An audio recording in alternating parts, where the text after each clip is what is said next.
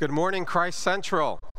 My name is Sam, and I am one of the pastors. I have the privilege of being one of the pastors here at Christ Central, and I have the privilege and the honor of sharing God's word to you this morning.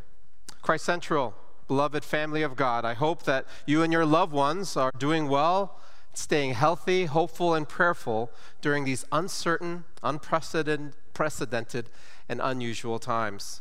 And for those who are joining us online for the very first time, welcome. And for those maybe who are joining us again for the first time in many weeks or in a while, welcome back. My hope is that through this message and our worship service today, that you will hear, experience, and be engaged by the greatest news of all time.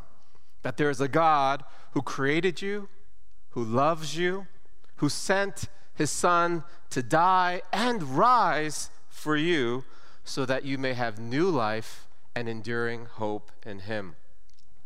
We are currently in a sermon series called Following Jesus through the book of Luke. Last Sunday, Pastor Owen preached from the latter half of Luke chapter 4 to help us gain a deeper understanding and a clearer picture of who Jesus was, why He came, what His ministry entailed, which was gospel, mercy, and justice, and the rejection that even Jesus experienced. And this morning, I'll be speaking from a passage and a story where we can learn from a powerful and profound encounter between Jesus and ordinary fishermen. Specifically, an unlikely disciple named Simon Peter, who received and heeded a personal invitation to change the world by following Jesus. If you would turn with me in your Bibles to Luke chapter 5, allow me to read aloud from God's word, the text that I'll be preaching from today. Luke chapter 5, starting in verse 1. On one occasion, while the crowd was pressing in on him to hear the word of God, he was standing by the lake of Gennesaret, and he saw two boats by the lake, but the fishermen had gone out of them and were washing their nets. Getting into one of the boats, which was Simon's, he asked him to put a little out from the land, and he sat down and taught the people from the boat. And when he had finished speaking, he said to Simon, "Put out into the deep and let down your nets for a catch."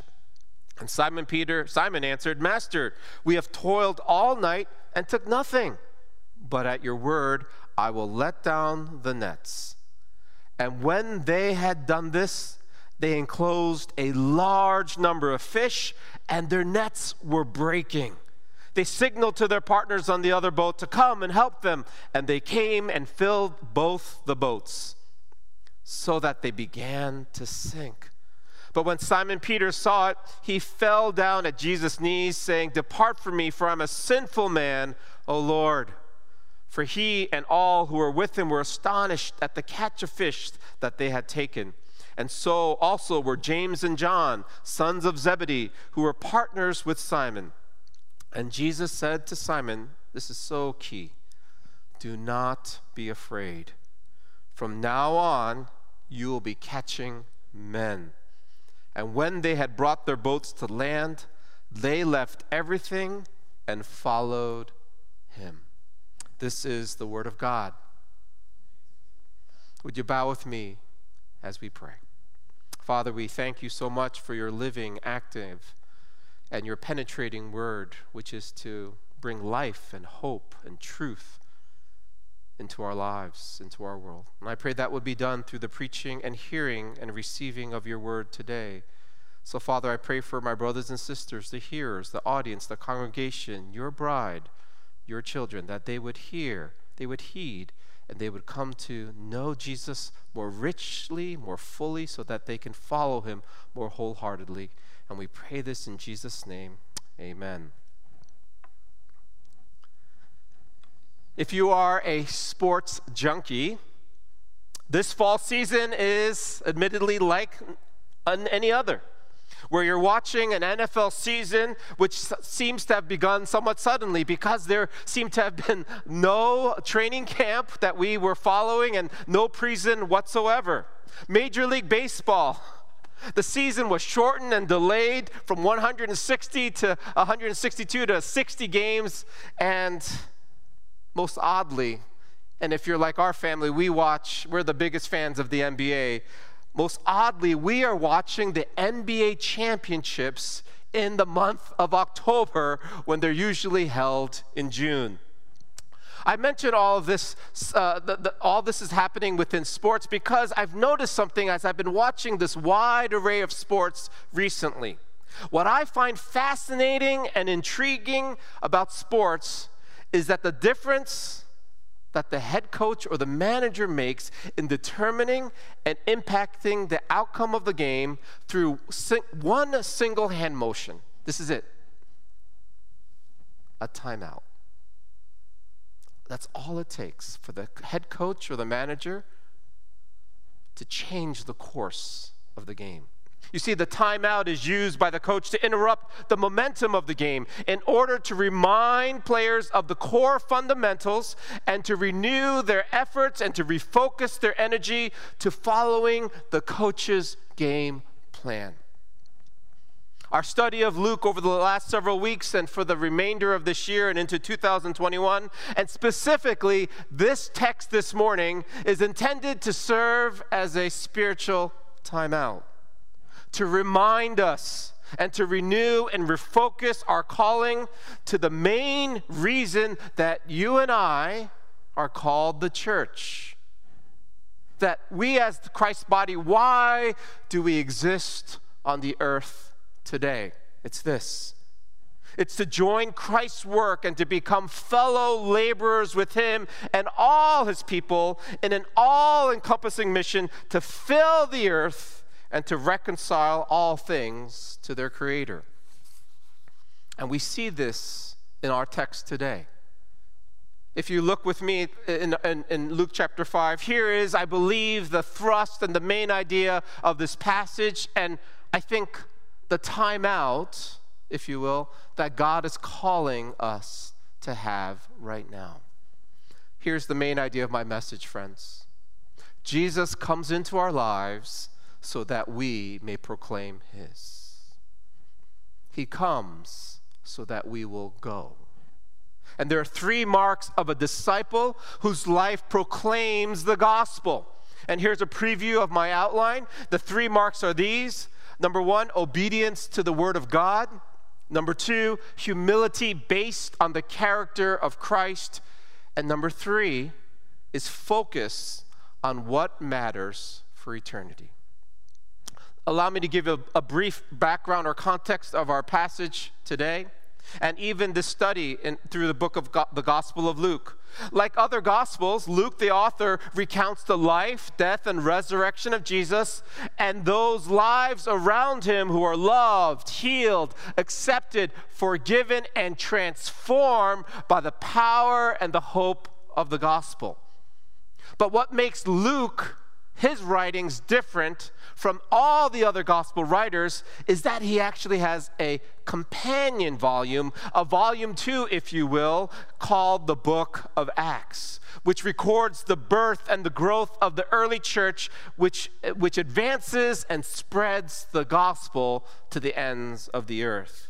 Therefore, I mention this because the Gospel of Luke is an intentional invitation to know, show, and believe who Jesus really is, the Son of God, the promised Savior, so that, and don't miss this, friends, as we study Luke, it's so that those who are called to be his disciples, that's you and me, would follow him by seeking, saving, and serving the least, the last, the lonely, the left out, the left behind, and the lost.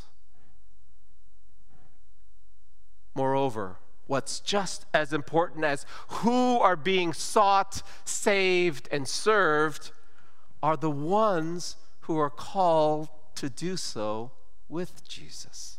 You see, the kind of disciples Jesus pursues and gathers is notably an unusual lot. It's a very unconventional list. It's not theological professionals, it's not the spiritual elite, but rather it's fishermen, tax collectors, former revolutionaries, simply broken and unqualified, struggling sinners who make up this new community of followers of Christ.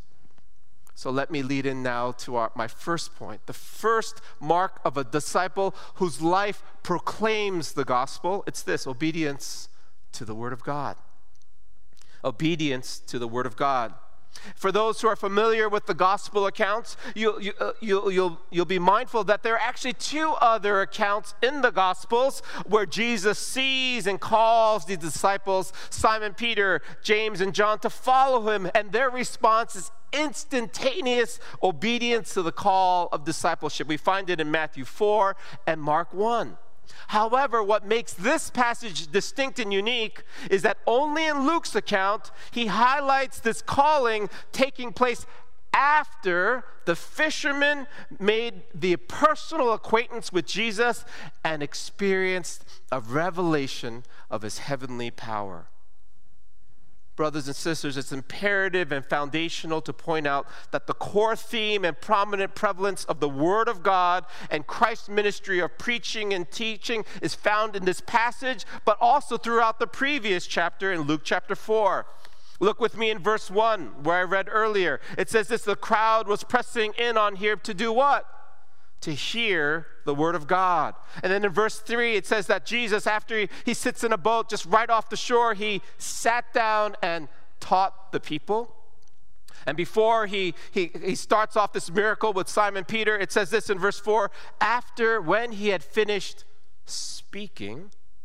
And in the previous chapter, it speaks of him teaching in their synagogues in chapter 4, verse 15, that people's reaction and response were astonishment at his teaching. We see in verse 32 of the previous chapter. And then Jesus says it plainly and clearly in chapter 4, verses 43 and 44. I must preach the good news of the kingdom of God to the other towns as well, for I was sent for this purpose.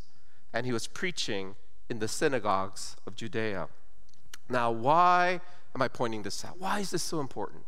It's this. Please listen in. Please lean in here.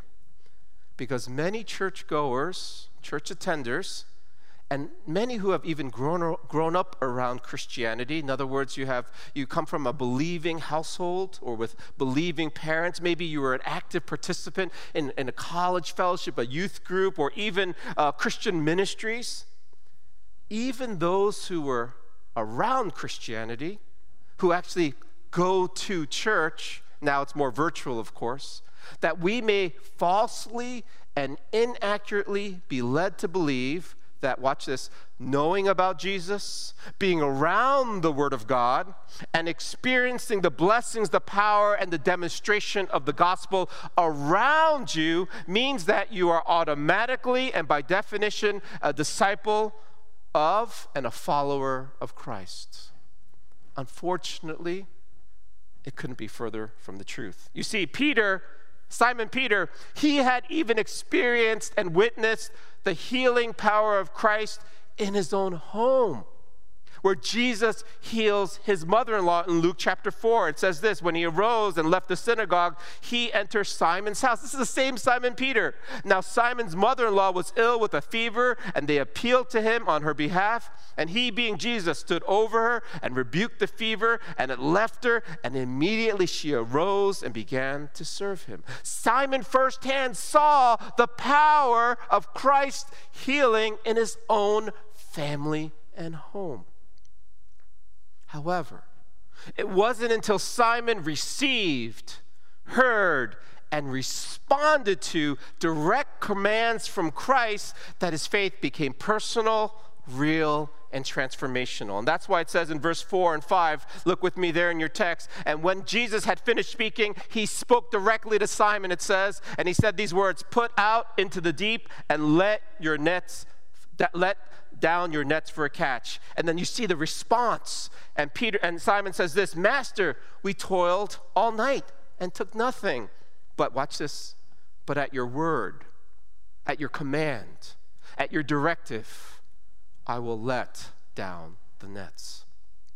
Simon's willingness to act on Jesus' personal and direct command shows a realization that Christ's word and words are not to be ignored, dismissed on any subject in any area of our lives. Now, in this instance, even though Simon was a seasoned professional fisherman, he might not have agreed with Christ, and he actually, in a subtle way, kind of appeals to Christ's command, and he was even probably half-hearted in obeying. He was willing to trust and obey Jesus. You see, friends, one of the most impactful ways that we stand out from the world so that we can make a difference in the world is to know, to cherish, embody, and obey the written word of God, both in word and in deed, so that we reveal the living word found in the Son of God.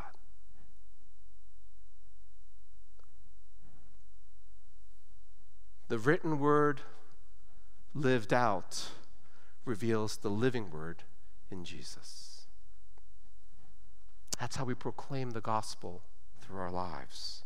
And that's why Jesus says in John chapter 14, if you love me, you will keep my commandments. John chapter 15, he says this, you are my friends if you do what I command you.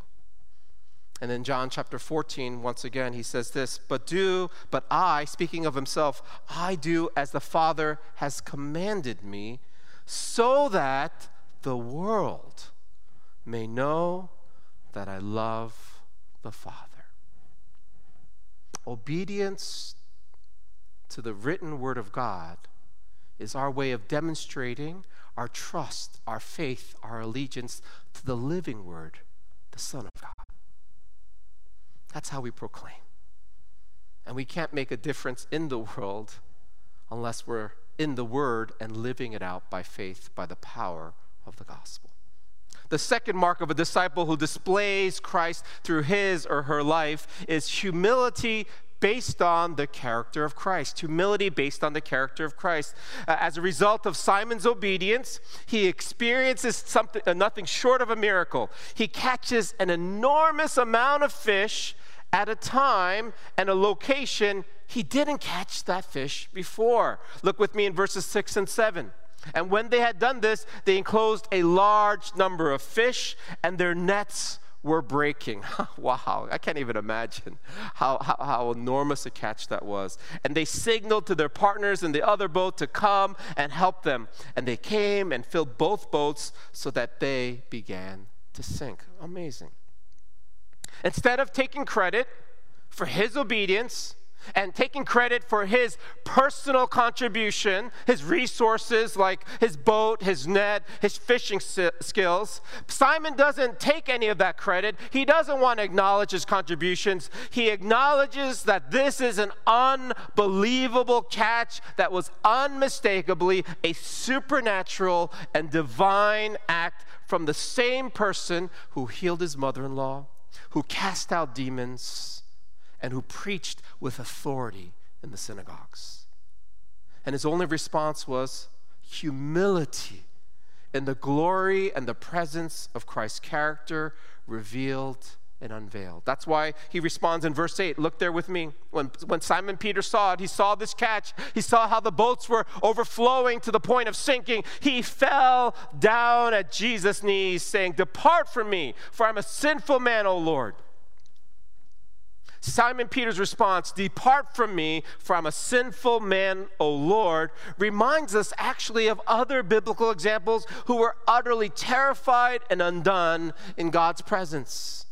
Abraham, the father Abraham, as we refer to him, in Genesis chapter 18, he answered, he says, "Behold, I have undertaken to speak to the Lord.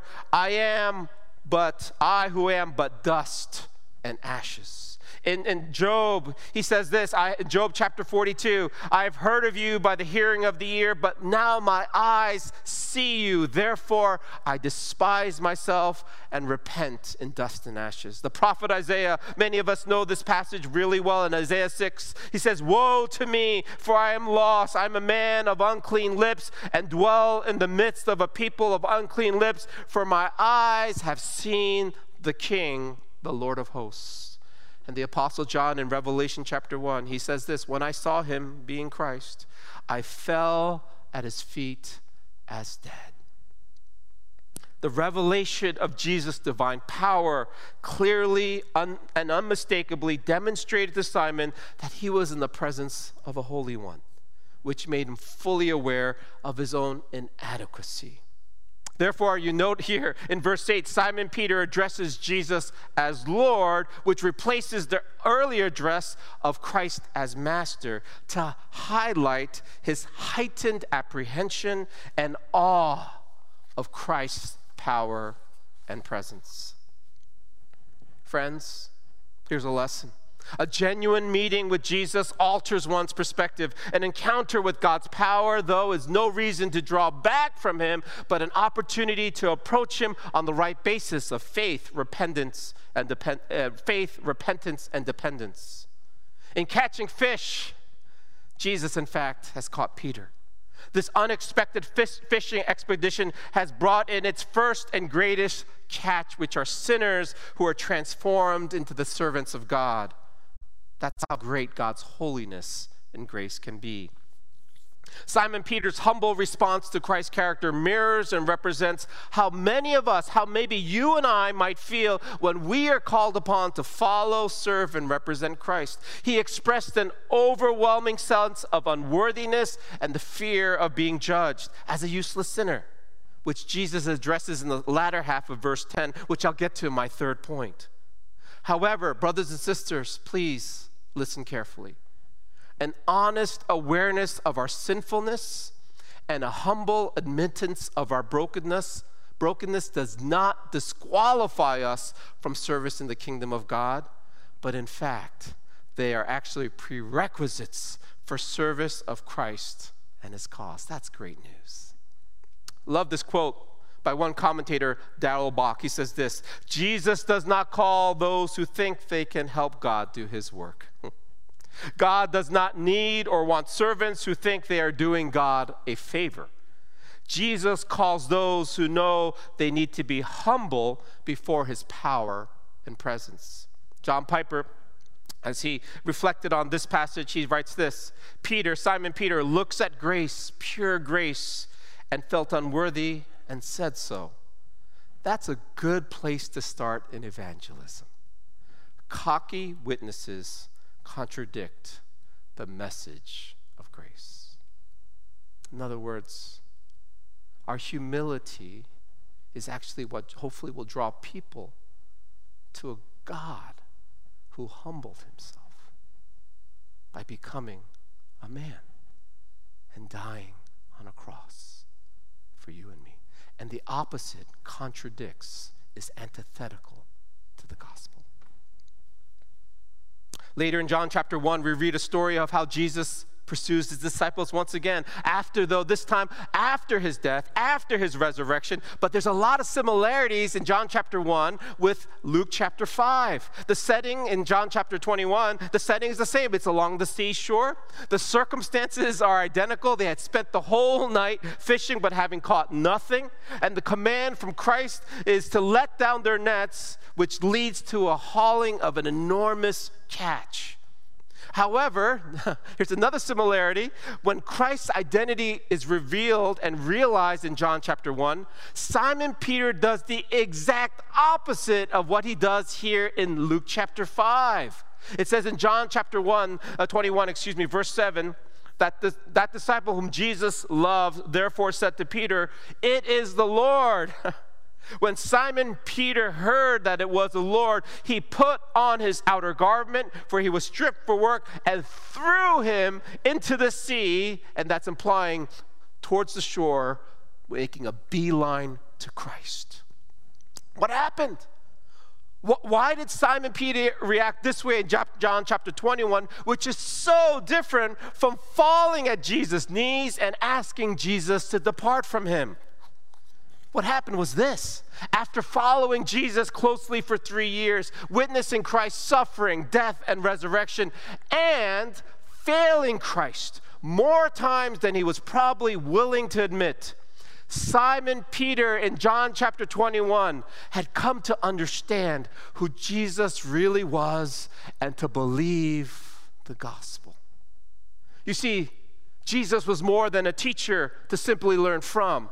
Jesus was more than a master to be blindly obeyed. But Simon Peter, and the gospel is teaching us this, and the gospel of Luke is reminding us of this, that Jesus, brothers and sisters, please don't miss this. He is the friend of sinners. He is the healer of the broken. He is the advocate for the oppressed. He is the minister of mercy. He is the savior to the lost.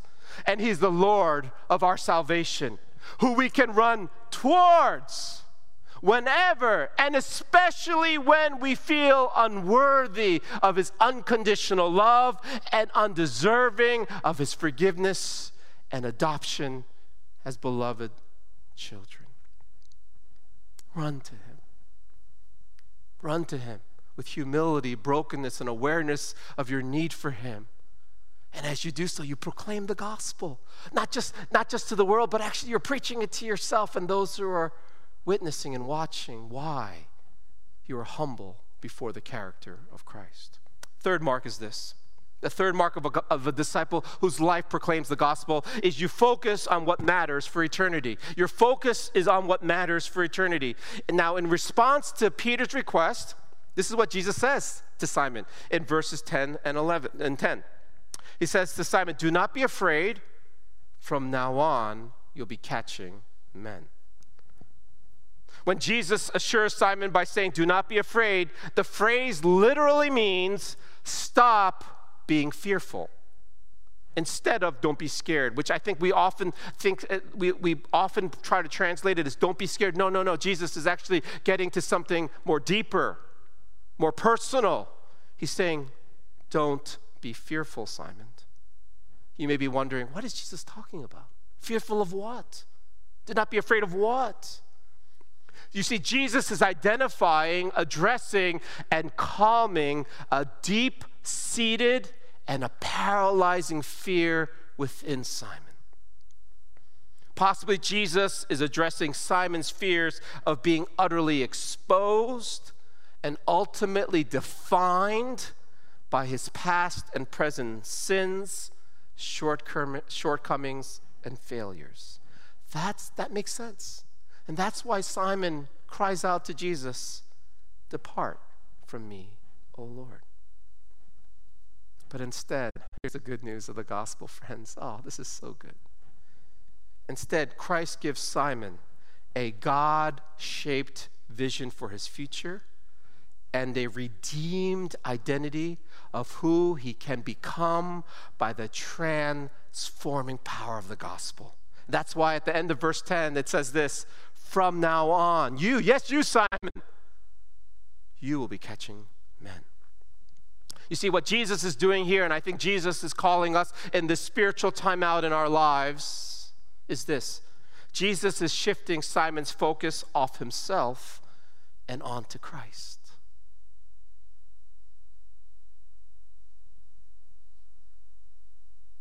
Your sins, your struggles, your hardships, which are real, which matter to Christ, he cares.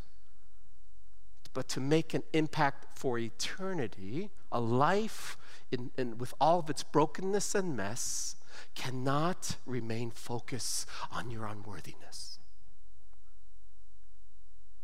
It has to focus on the one who deems you worthy, who deems you acceptable, who deems you approved, who, because he loves you, covers you by his sacrifice, God can say, "This is my son, this is my daughter, with whom I am well pleased."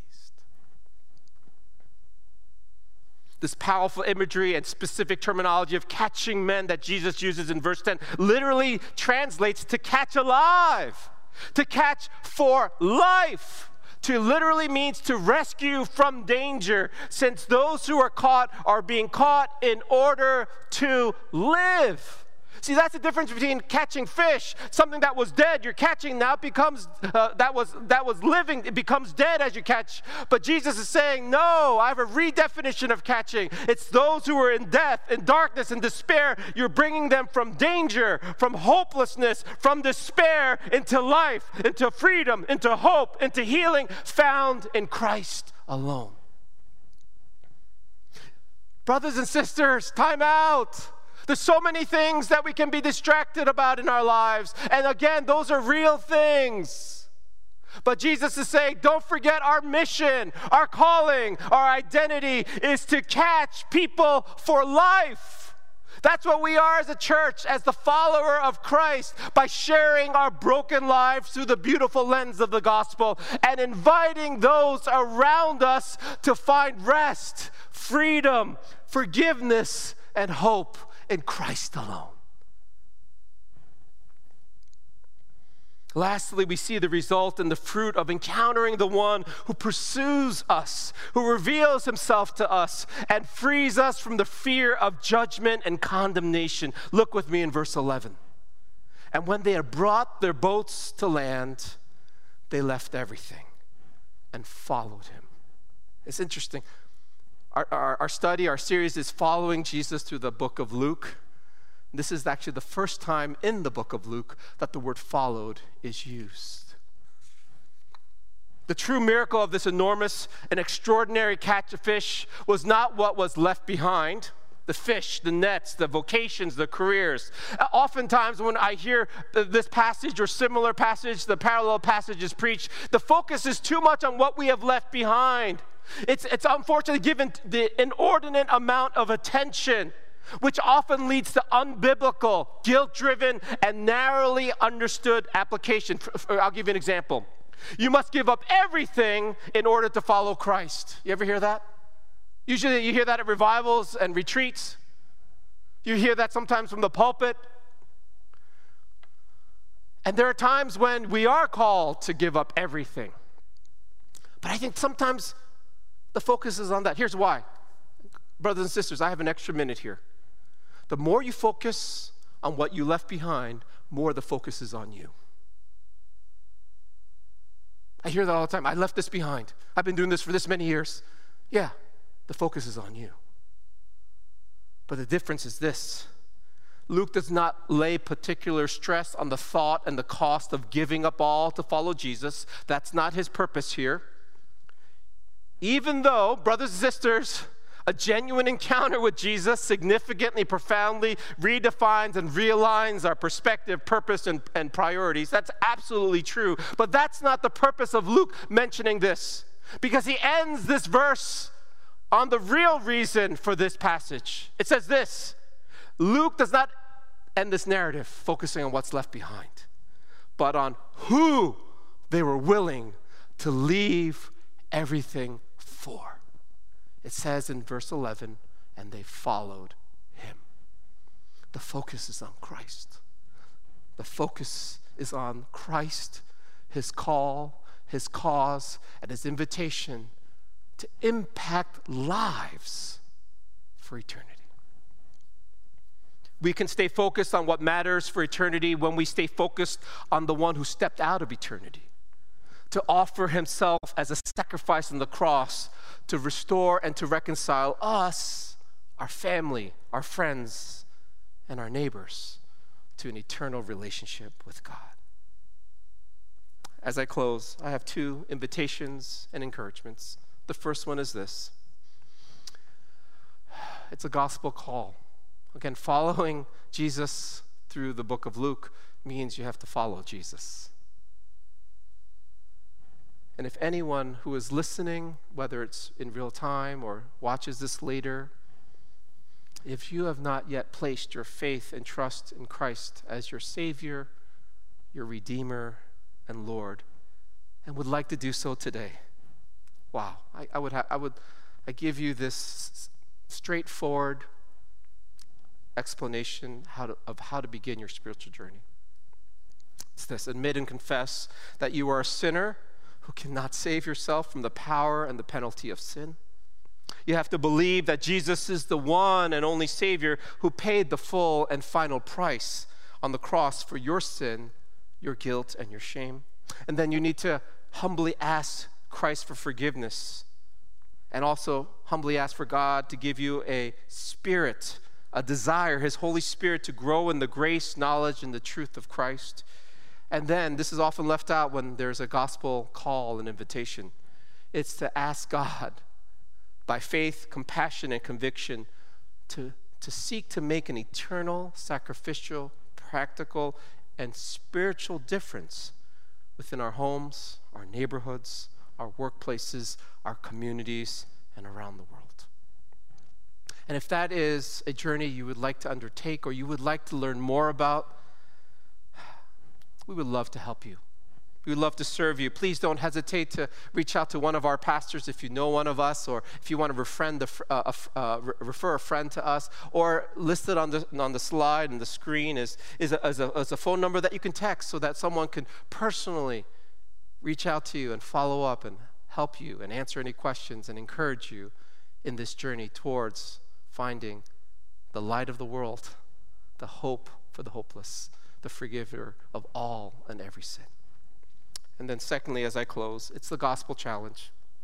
For those who have been following Christ for months, for years, possibly for decades, but have lost sight or have grown cold or indifferent to the call to proclaim the gospel through our lives.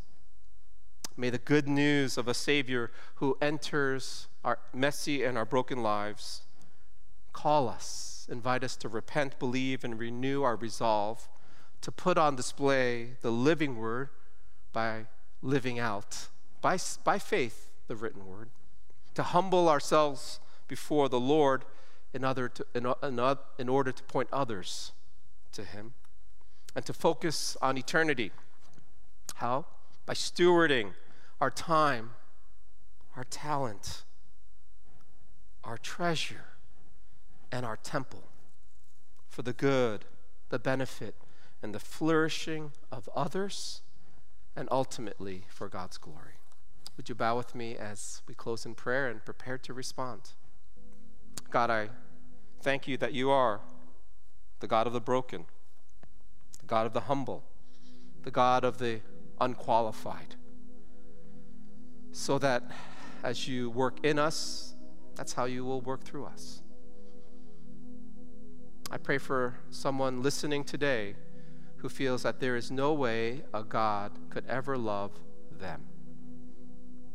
I pray that you would speak to them, reveal yourself to them, and speak truth, light, and love to them that is found in Christ and your word. And I pray for those who are downtrodden, disheartened, discouraged.